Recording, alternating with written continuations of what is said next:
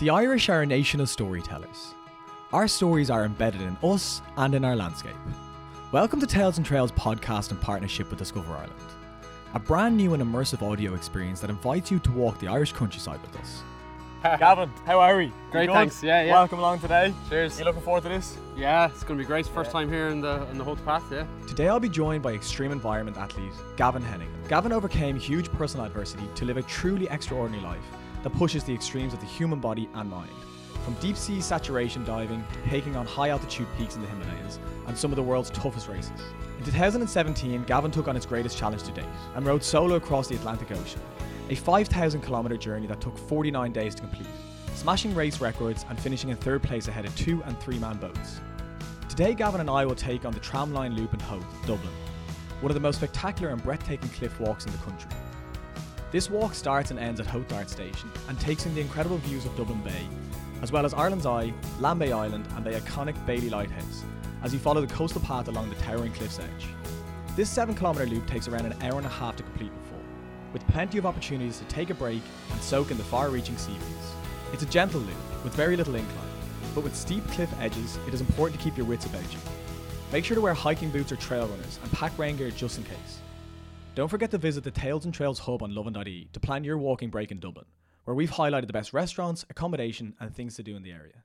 So we're lucky enough to grab onto you for a couple of days while you're back here in Ireland. Where are you at the moment? Where are you living? So I'm over in France, in Chamonix, in the Alps. So I've been over there since sort of the end of last year.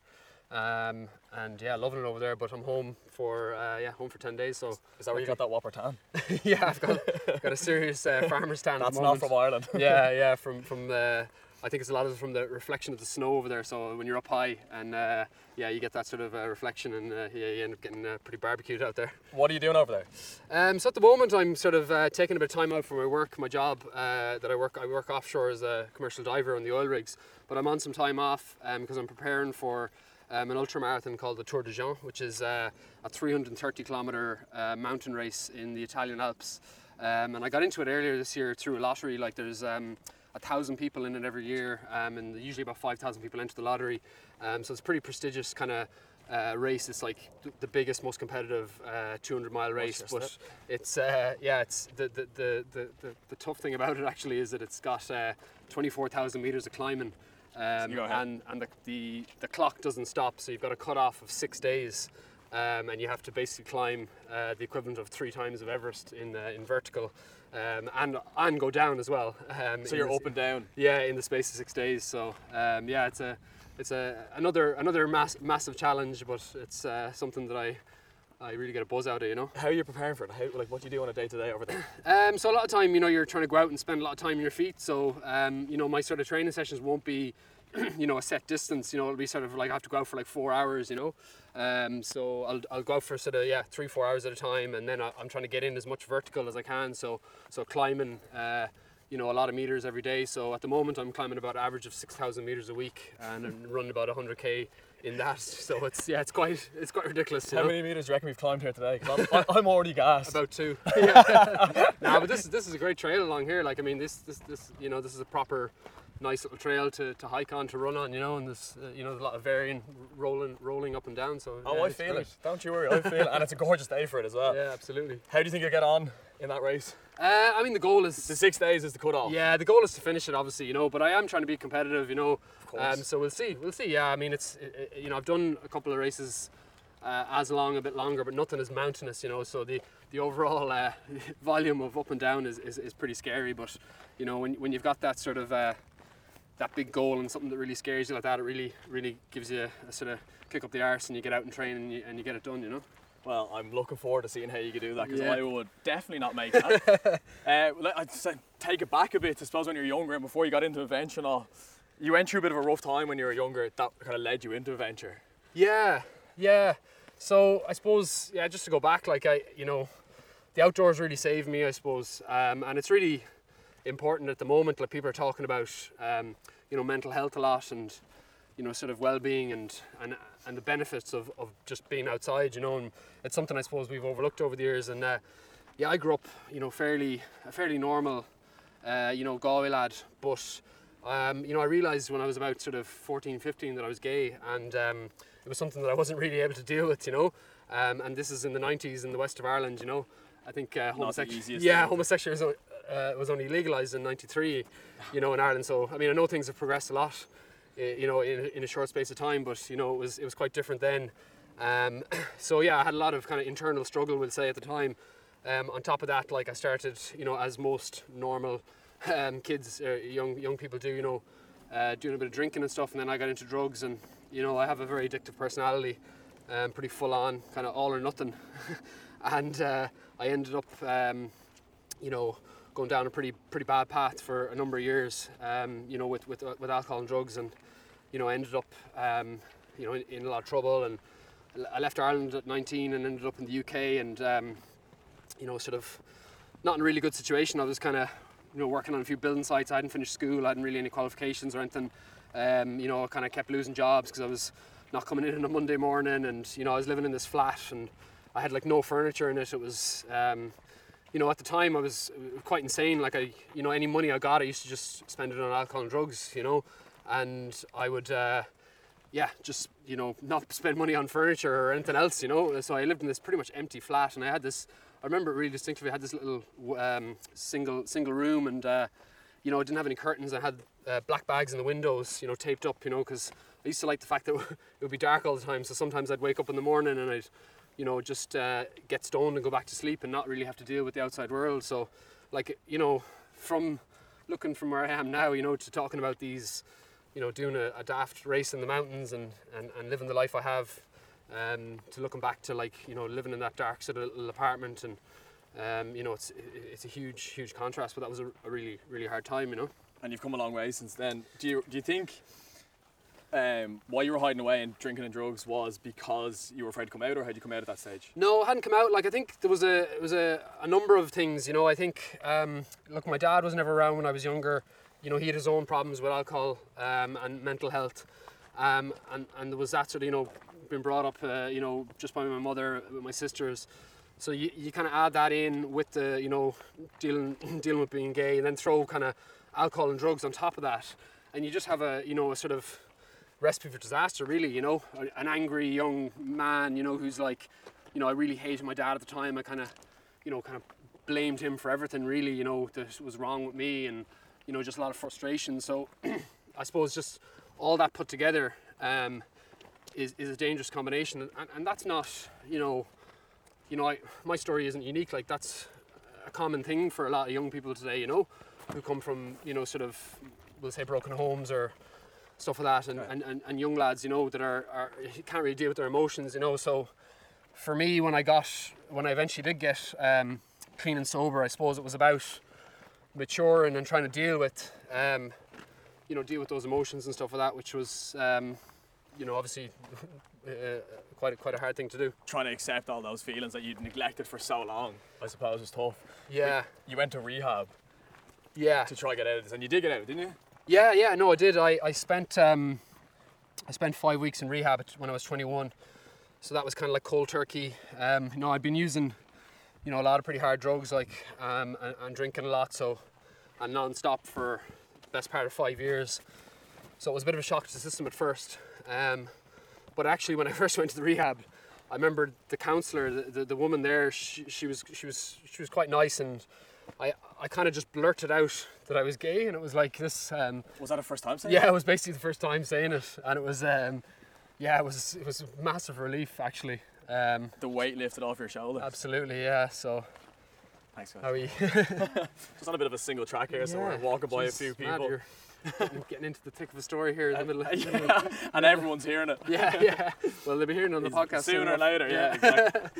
Yeah. But then from then on, you did rehab. Sorry, you blurted out for the first time that you were gay in the middle of rehab. Yeah. And was there some weight lifted off your shoulders? Yeah, definitely. I mean, it was you know, it was quite funny because, you know, I kind of was expecting, you know, a bit more of a reaction. Everyone to stand up and clap. Yeah, but you know, the counsellor at the time, thanks. She said to me, "That's great. I'm delighted you said that, but like, we need to just like get you clean and sober, you know, because that's your kind of primary issue at the moment, and everything else will kind of sort itself out." Which made total sense, you know, because that helped with becoming clean. Yeah, because accepting yourself. Exactly. For the first time. Yeah, so it was a case of like, you know, like I was saying a minute ago, like if you have issues, if you have stuff you need to talk about, if you've got emotional problems, you know, throwing alcohol and drugs on top of it isn't gonna make it any better. It's gonna make it worse. So temporarily you know, hides it. So basically, take away that sort of that thing, and then eventually you can start to do a bit of work and sort of get down to who you really are. Exactly. And that's what you did. So started getting into adventure. What was the first taste of adventure for after all this? Yeah, so I mean, around that time was really hard because I came out of the rehab and it was like, you know, I was 21 years old. I was living in Galway, and like the sort of the idea with, you know, going to rehab is that, you know, you stay off everything, you know, because one, there's too many, 1,000 never enough. There isn't a, you know, there's no middle ground when you're an addict.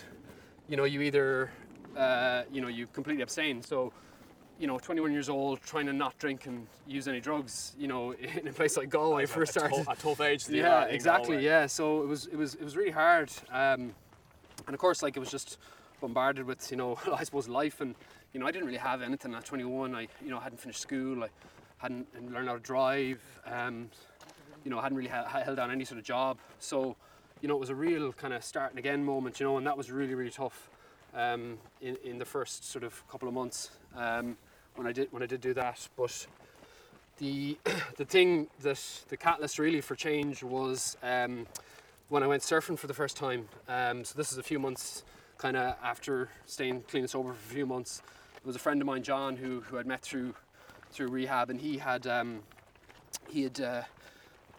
in the same situation, but he was a DJ for a number of years, and he ended up getting rid of all his decks and his gear because he wanted to like get away from that scene, you know. And so he sold that, and then basically he said, right, look, I want to go surfing. Have you any money? And I was on the dole all the time. I said, like, I've no cash. He says, well, I've got enough for a board. If you can get enough money for a wetsuit, we can go surfing between the two of us. So you had halfsies on both of them? Basically, yeah. So, and we took off to Lahinch to go surfing for the first time in the middle of November. Yeah, I suppose that when I look back, it was that moment when I, you know, got into the ocean for the first time after all these years of, you know, not really being in the outdoors again, you know. And the thing is, I grew up like, you know, in, you know, just outside Galway City, right on the coast. And like, you know, I swam a lot as a kid and I was in the outdoors. So I really just tapped into something that, you know, I did love deep down, but I had totally neglected and sort of, you know, not really, you know, seen to at all for years. So back to the surfing and that, like, the rush that you got, like, what was it that you felt that was like, okay, this is what I need to be doing now? Was it a new lease of life or something? I suppose, yeah, like I didn't actually catch it didn't stand up properly at all the first time. I just actually got trashed around for the best part of an hour and a half, and quite close to the rocks as well in the Hinch. But yeah, I just sort of forgot about all the stuff that was going on in my head. You know, I suppose I'd been living in my head for a number of years and sort of internalizing a lot of stuff, and you know, it was really just, you know, sort of not thinking for a couple of hours really, and just being out in the water. And you know, I suppose, like, I don't surf as much as I do anymore. I haven't surfed actually in a while, you know.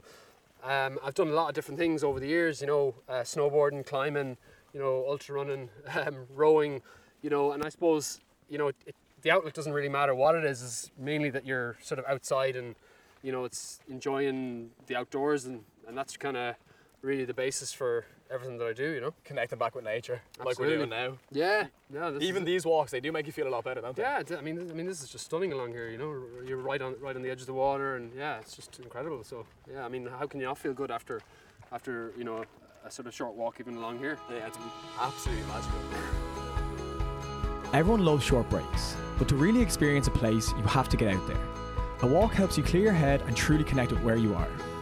Whether you're wandering, rambling or hiking, walking makes your break. Make sure to visit the Tales and Trails Hub in partnership with Discover Ireland on Lovin.ie, where you'll find inspiration for your next walking break in Ireland. Once you've passed through Howth Village, following the Blue Arrows, you'll begin an incline from Kilrock Car Park. This is where the coastal path starts, and you'll get your first clear view of Ireland's Eye, a small uninhabited island off the coast of County Dublin, easily reached by tourist boats. Beyond that, you'll see Lambay Island, the easternmost point of the province of Leinster. The island is infamous as a home to a herd of over 100 wild red-necked wallabies. So that was your first taste of it? Yeah. Did a bit more, and then you got into deep sea saturation diving. Yeah, so... explain what that is. So basically I had a decent period where I stayed clean and sober back home, and I I kept surfing, and life started kind of sort of happen for me really, and it was really good. Like I learned how to drive, and I was working in an outdoor shop in Galway, and I ended up like delivering a bit of Chinese, and I was kind of like doing odd jobs and stuff, and I was saving a bit of money because I had a friend who had been over in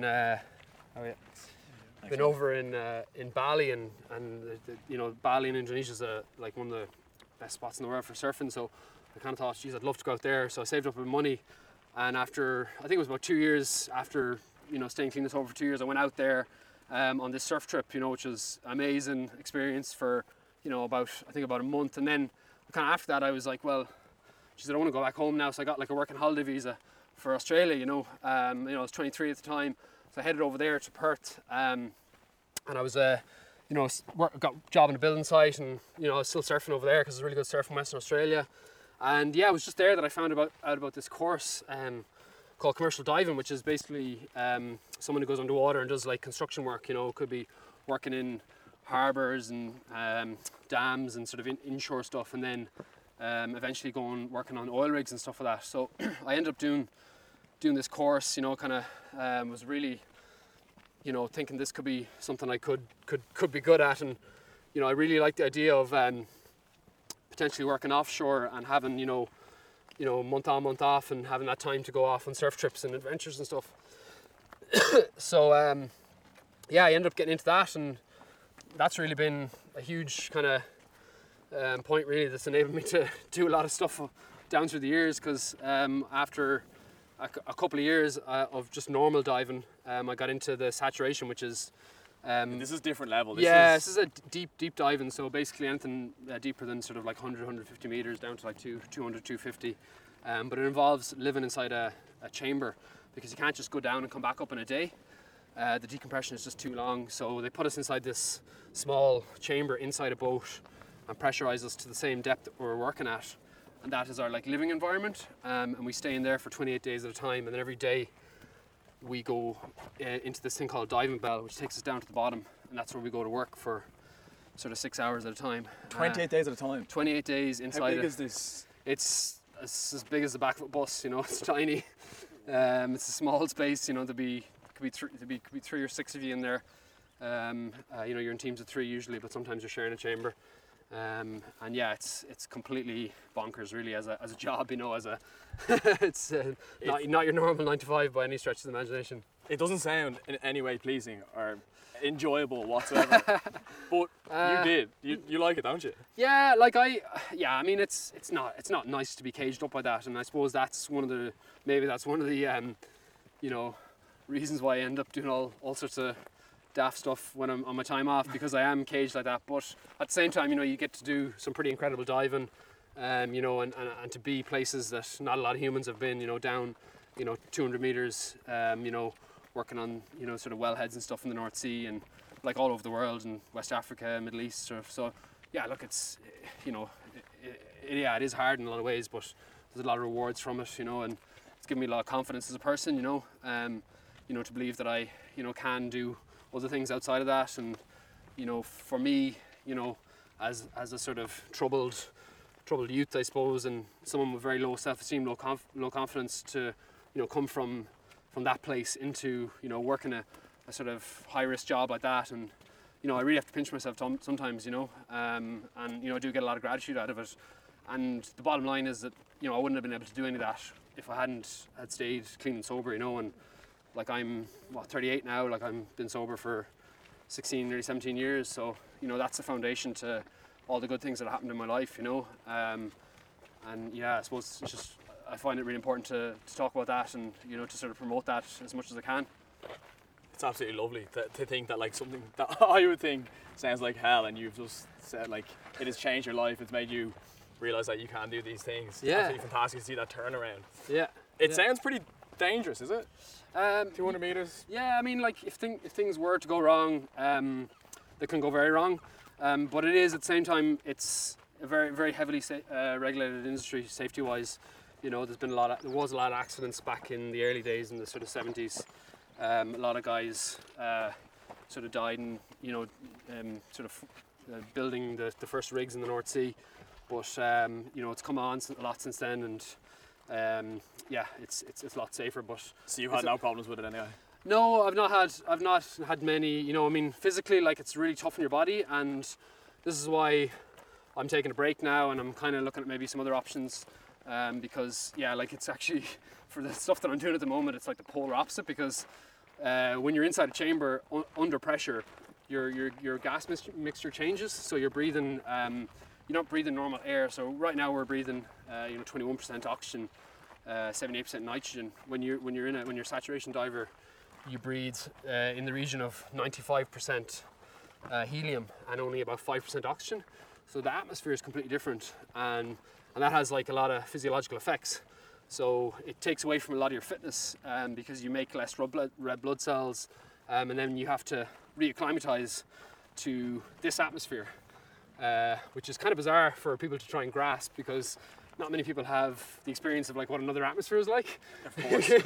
So yeah, it's kind of wild, but yeah, I've enjoyed it over the years, and it's given me some, I've made some good money here and there, and I've had a chance to take a bit of time off, and it's giving you the opportunity to do the other things that you like, as you said, Exactly. it's giving you the time off. And that's when you got into like the ultra racing and the rowing and stuff like that? yeah, so yeah, that was kind of crazy, like, because I was kind of, I suppose one thing led to another. I didn't really plan anything. I was surfing and doing that, and then I I tried snowboarding, started going on snowboarding trips, and then that evolved into kind of backcountry snowboarding, which Take it right was up, a lot of like mountaineering kind of, so climb a mountain and snowboard down it, and which led to like, me sort of like wanting to be, I suppose, independent in the mountains and stuff, and learn that sort of that craft, which I did a lot of, and then just started really enjoying that sort of test of being out in the wilderness a bit, and then it was from there that I started looking into doing a couple of adventure races and ultras and stuff like that, and I took part in this crazy ultra in the Yukon called the Yukon Arctic Ultra, which is a 300-mile winter ultra marathon. So that was kind of my first taste of that sort of realm of stuff, and I've just been kind of picking out different things since then, and the row was the rowing one blows my mind. I can't get my head around it. yeah So 5,000 kilometer row yeah by so, yourself. yeah Like, why? How? Like, yeah so I'll start, I suppose. I read a book about rowing the Atlantic. It was literally just I was on my way to work, and I'm in the airport, and usually I could grab a whole load of magazines, Men's Health and just anything to be reading while you're in the chamber, because you're just bored out of your brains. And there was a book about this guy who rowed the ocean, and I never really thought about it before or anything, and so read about it, and it explained a lot of the history of the sport, and actually the book's called, I think it's Salt, Sweat and Tears. It's a great book. But anyways, he spoke, one particular thing jumped out at me was when he spoke about few steps here, I'm getting out of breath. yeah, jeez, me too. It's not a good sign. So he look spoke, at that race. he started talking about being out there in the middle of the Atlantic, especially at night time, and being able to see the Milky Way, and then having all this like phosphorus and plankton being stirred up and stuff like that. And it just kind of, I suppose, this romantic notion of doing it kind of took hold, and I kind of decided in that moment that it's something I'd like to go for. And sort of after that, the obsession kicked in, and I'm like planning on how to do it and how much it's going to cost and what it involves. And I found this race called the Talis Kubisky Atlantic Challenge, and then I ended up entering that. And sort of like 2 years later, like long story short, I ended up, rowing solo, across the Atlantic in 50 days. Sorry, as you just said there, 2 years. You didn't row too much before that, did you? No, actually, that was my first rowing race. Was Like- row across the Atlantic. Yeah, that's pretty good claim. Yeah, no, so I had to learn how to row. Learn yeah. how and train for this massive race. Yeah, exactly. And How did you train for something like that? Like what? it's pretty Because that's hard. different to Like, other you things that you've can't done. really train for it, to be honest. Like you Okay. can sort of prepare, like, but it's not technically like training for it. Like if you think about something linear, like say I'm gonna run a marathon, so I'll progressively do Go 5, 5, 10, 10, 15, and your long run before a marathon might be 20 miles. So I'm not going to be like, I'm going to do like 1,000k, and then I'll do maybe I'll do 2,000k. So it just doesn't work like that. Plus, like, it's very complicated rowing an ocean rowing boat around the coast. You know, it's quite dangerous actually, because you're just at the whim of the wind and the tide. So, you know, I didn't want to be like, you know, getting rescued by the Ornella, you know. Every 2 days. Yeah, exactly. So again. you had to pick your days, and you know, it was tough to get the training in.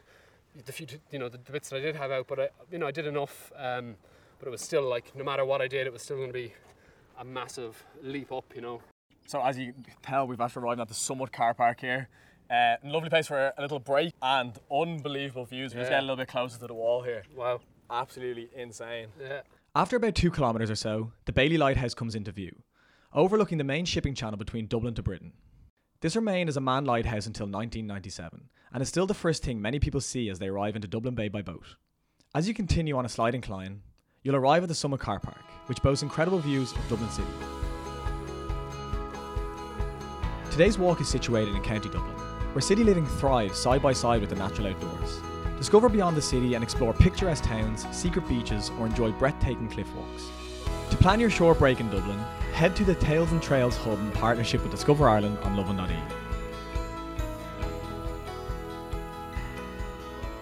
Bailey Lighthouse. Yeah. Okay. Cool. Yeah. Yeah. Unbelievable. So we're getting our first glimpse of this. Yeah. Sailing boats out there as well. Yeah. Unbelievable views from here. Another unmanned lighthouse. Yeah. Yeah. It's actually been unmanned since 1996. Would you believe it or not? Amazing. Yeah. It's stunning. I'd live out there. I'd take a house. Yeah. Airbnb? Yeah. Let's do it. So as we're looking at Bailey Lighthouse, we're actually at a point where everyone's kind of just sitting around and relaxing. So it's actually a perfect point for a little break, sit down, maybe have your little picnic if you're looking for one. Yeah. And just in the background there, like beyond Bailey Lighthouse, you can see the Wicklow Mountains, the Sugarloaf, Bray Head. Yeah. Is that Dalkey Island I can see as well, just past it? Like it is, isn't it? Yeah. We're not stopping though. We're going to drive on to the summit. Huh? Oh, we're not stopping. We're going to the Sugarloaf. That's us. We're doing the whole thing. To see all the Wicklow Mountains. All the Wicklow Mountains. Incredible. A few shippers out there. Yeah. The Poolbeg Towers over on the right. Yeah. It's Killiney down there, is it? Killiney Hill. Yeah. You can actually I think I can actually see the Witch's Hat. That's unbelievable eyesight by me. Could be making it up also though. But back to the rowing and the boat, and 49 days in the boat alone. What was your mental battle with that? Like, how tough was that? I mean, it was, you know, the thing that scared me the most about it before I went out there was the mental side of it. It was not so much, I suppose, the physical and sort of like the getting it done thing in that sort of context, but like it was the mental battle that I was going through, because it's just so monotonous and so like it's just the same out there. You know, people used to ask me like what wildlife did you see, and I could list off, you know, lots of different things. You know, so turtles, dolphins, whales, all sorts of stuff like that. You know, but it might be like a week between a sighting. Visit, yeah. You know, so there's just nothing for a week, like, and then you might see a boat like every 2 weeks, and it's just such an incredibly long amount of time to just, and it's just day after day. So I think for me, you know, a lot of people have kind of asked me about it, and I suppose I've had a lot of time to try and think about it and quantify like what that experience is like. And I suppose for me, like the best way I can describe it like is that there was just an incredible amount of freedom once I pushed off, because I didn't actually have any sort of choice in what I had to do. The only thing I could do was just keep going, keep moving forward. You know, to get out, to just like pull the plug, is not something you want to try and do. Like, you know, you got to call in the international rescue. You're going to abandon your boat. You know what I mean? I didn't actually give myself a choice of stopping. You know, so I got rid of choice. There was no choice. One choice is gone. gone. So there was like, I always described it as like the freedom of not having a choice. You know, and that was a complete freedom of all I had to do was just keep going forward no matter what. Very positive way to look at it. And that's what I did. But I just had to, be day to day, you know, because like, you know, a week in, 10 days in, I'm like, you know, I've rowed sort of 15 hours a day, like my body's an absolute mess, I'm wrecked. And I'm just thinking to myself, I zoom out on the map on the chart plotter, and I just think to myself, geez, I've got another, you know, 3,000-4,000 kilometers, like how am I going to do this, you know? So, you know, you're trying to keep your mind and your body in the same place, because your mind's already like, well, when am I going to get to the end? And you're just having to constantly bring your mind back. We're here now. With the body, keep them in the same place, and be like, right, well, you know, let's take a couple of strokes here, you know? You said you had no choice, but did you ever get to a point where you were like, okay, I want to call it a day here? Like, struggle that bad on a day? Like, surely like 15, 20 days in? Like, no, because I kind of, I just had this pretty strong mental thing the whole time. Even though like I was deteriorating, like I was losing weight, I lost like 14 kilos altogether. I ended up hurting my back. You know, I kind of had mentally was like becoming a bit more of a savage the whole way across. Like I kind of was like, okay, like, yeah, you know, because I just felt like I was adapting to the load and, you know, sort of like, you know, rowing more miles and I was becoming more attuned to the environment. You know, I could really tell when the weather was going to change in a heartbeat, and, you know, sort of like, you know, the boat was constantly moving around. Like there wasn't a point where like I could stand like without holding onto the jackstay or something, you know, like when I eventually got ashore, like I literally could not walk on flat land, because I was just wobbling over. All the place. But like after like a couple of weeks, you know, like I had no seasickness, like I was just like moving, like the boat would move and I'd just be like, you know, I'd just step one way, you know, I'd just be totally, dancing, you know, with yeah, and just, you know, and the same thing with the rowing, because you're like, you know, obviously rowing is hard, but the whole point of it is that you're trying to, you know, go with the weather and trying to, you know, catch waves, and there was a lot of quite cool moments where I was actually surfing and I got up to like 15 knots in the boat going down big waves, you know. That's amazing. And that was class, like, so yeah, like it was you know, a really kind of you know, enclosed experience in that sort of regard, where, you know, you mean you're sort of like kind of in that sort of little bubble, you know, and you're just, you know, away from everything, and you just kind of tuned into yourself, tuned into the environment, you know, and that's a pretty special experience. Like when you're with somebody else, you know, you are sometimes having, you know, your attention is taken up by them, but when you're completely on your own in a situation like that, all you can engage with is the environment, you know, and that's after a while, that's a pretty cool experience, like to be sort of zoned in like that. Yeah. What was it like when you got to the finish line, or you knew the finish line was in sight? Yeah, it was quite hectic, because I was in a kind of like, I was in this race, you know, there was actually 12 boats in the race. A lot of them had more than one person in it. There was 3 solos, the rest were pairs, 3s and 4s. And I actually did quite well. I ended up coming third. You did quite well. Yeah, that's putting it lightly. I came third overall, so only behind 2 4-man boats. Yeah. First out of all the solos. Yeah, and then I was in this race towards the very end with these 3 American guys.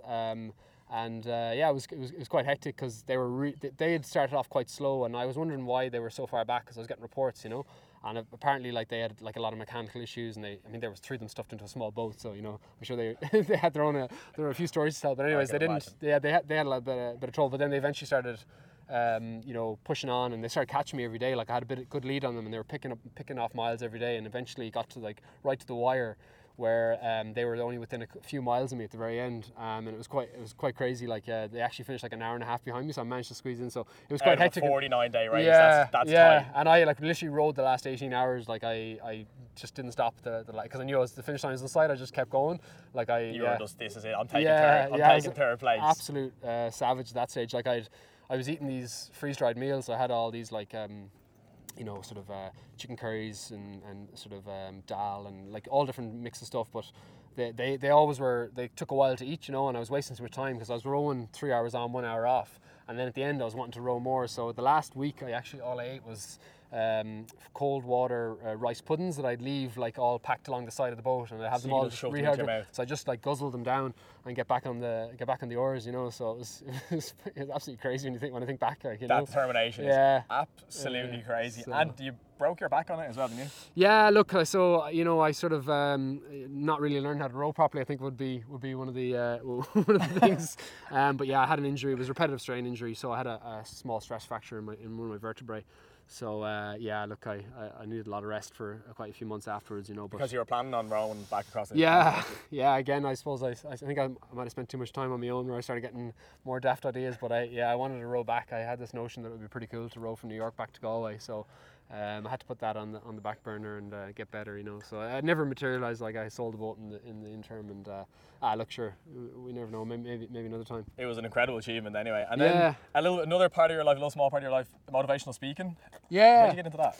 Yeah, so sort of kind of fell into it there a few years ago. A friend of mine who I was living with at the time, she was a school teacher, and she was always bugging me to come in and talk to the kids, you know. So eventually, like, I went in one day with a whole bunch of, you know, sort of mountaineering gear, and showed all the kids and showed them a few photos and stuff from the Arctic and, you know, places like that, and they were all fascinated. And then another school teacher got me to come in, and it just kind of went from there. And then started doing sort of corporate talks and you know rugby clubs, and sort of kind of did a few tours around the country, lots of schools and stuff, and telling my story. So it's been a bit of a wild ride. It's really good to especially talk to school kids, like, you know, I mean, I always felt quite weird going in there because I had never finished school, and I've gone in and talked to quite a few leaving certs and a bit younger and stuff like that, and but people are really open to hearing people's stories nowadays. So it's been really positive. Like I had one one there last year that I did, and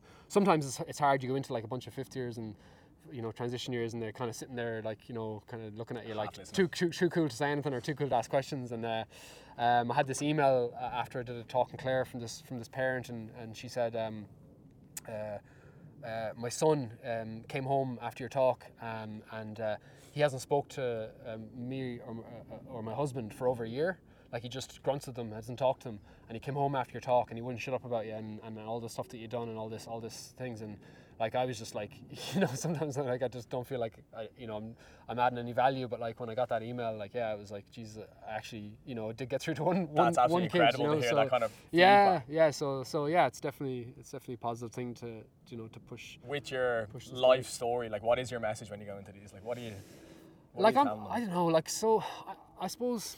Look, there's a lot of advice out there nowadays. You just turn on Facebook and everyone is everyone's got their 2 cents. Everyone's got their opinion, and I suppose I'm a bit wary of just like pushing something down someone's throat. Like I tell my story, and I suppose I do give sort of lessons from like being out in the Atlantic, do you know what I mean, and sort of lessons from all this sort of stuff. And one thing I definitely tell kids is, and it's something that I've learned over the years, is not really to define yourself by any one thing. So like when I started surfing when I was 19, 20, like I was like, I'm a surfer, that's all I'm about, and then I started snowboarding, and then I forgot about surfing, and I started doing other things, and I tried a lot of different things, and now I'm doing the ultras and I'm into that, but it's like when people think like, oh, this is what I do, this is what I'm good at, they don't have any open-mindedness to try anything else, and I suppose, when you're younger especially, like you need to be very, you need to not define yourself by one thing and just be completely open to new experiences, and that's really important for sort of, I suppose, young people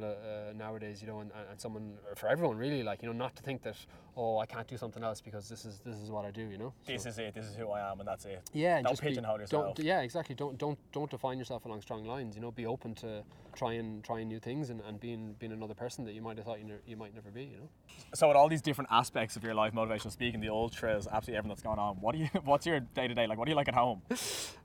Pretty boring. Yeah, I mean, like, yeah. Do you like, chill, or are you constantly on the go? No, it's funny because that's the thing, people are like, oh, you probably never switch off, and like I actually do, because I'm 38 now, and I'm like trying to compete in like big ultras and those big events, and like my training load is high, and like when I go out like in the mountains, like I'm at altitude, it's like taxing on the body, training a lot, like if I'm gonna have a rest day, like I'll have a rest day, like I'll watch Game of Thrones, I'll watch Netflix, whatever, like I'll spend the day on the couch. I've no problem doing that. I'm not gonna think to myself, I'm lazy. Like rest day is a rest day, and if I'm not feeling it, like if I'm not thinking, I'm not gonna push myself, because I'm like, I've done a lot of like questionably stupid things over the years, I've done like ultras without a whole lot of training, and obviously flogging myself across the Atlantic, like so like I value my body, I value my well-being, and it's not like some sort of like masochistic thing, like, and that's, I suppose, a really important point for me as well, is because a lot of people ask me as well down through the years in media, it's like, oh well, you were this alcoholic drug addict and now all of a sudden you're off to an adventure, like are you just replacing one addiction with another? And like I always kind of get a little bit annoyed at that question, because it's like, well, addiction is like a really damaging thing. Like it damages families, it damages lives. You know what I mean? Being outside is not really hurting a lot of people, Except for yourself. Yeah, exactly. Yeah, like hurting your body a bit, like running through the mountains, whatever. But like it's ultimately gonna make you a happier person, make you a better person. And yeah, like that's, if you want to call that addiction, fair enough. Like I'm addicted to being out here on these trails and being out in the mountains, and I'm okay with that. But it's. It's definitely not a negative, Would your mates say that about you as well, or are you dragging them around the place? Are you making them get up and do walks? Luckily, over in Chamonix, I don't have to look too far. Everyone's pretty extreme over there. So there's always somebody, willing to go and do something bonkers in the mountains. So yeah. So you're all in the same boat. Yeah, which is cool. It's nice to be, obviously surround yourself with people that are into the outdoors and stuff for that, and.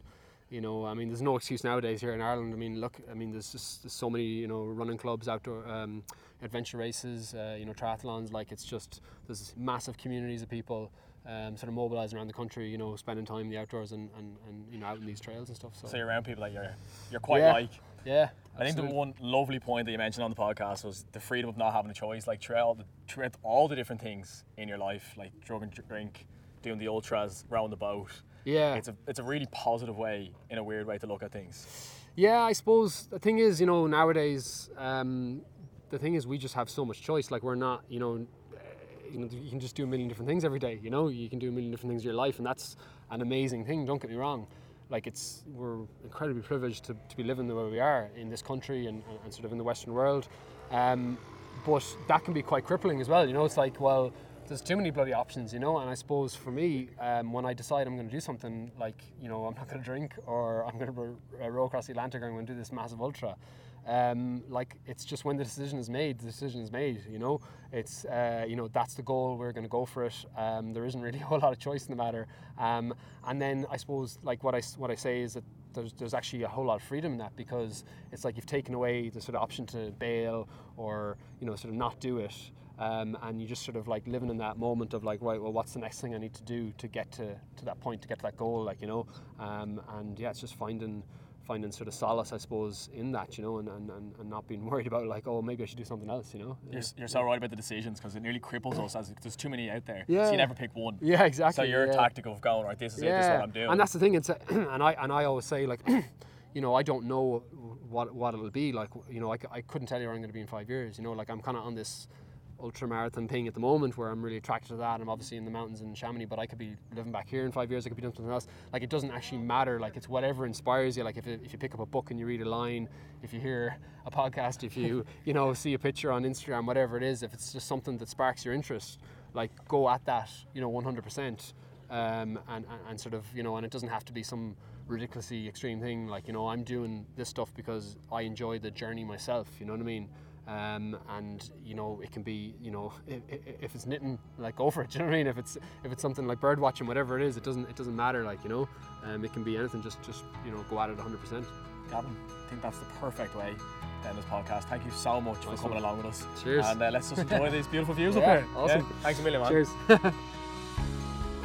From the Summit Car Park, it's a 2-minute walk past the Summit Inn to the old tram line that takes you back to the start point at Howth Dart Station. At certain points along the tram line, you'll get beautiful views down to Howth Harbour and beyond. A tram ran between Sutton Railway Station and Howth Railway Station via the Hill of Howth until 1959, when it was replaced by 2 buses. To the dismay of the locals, the buses were unable to run in frosty weather, something which had never stopped the tram. One of the original trams is housed in the Transport Museum in Howth Castle.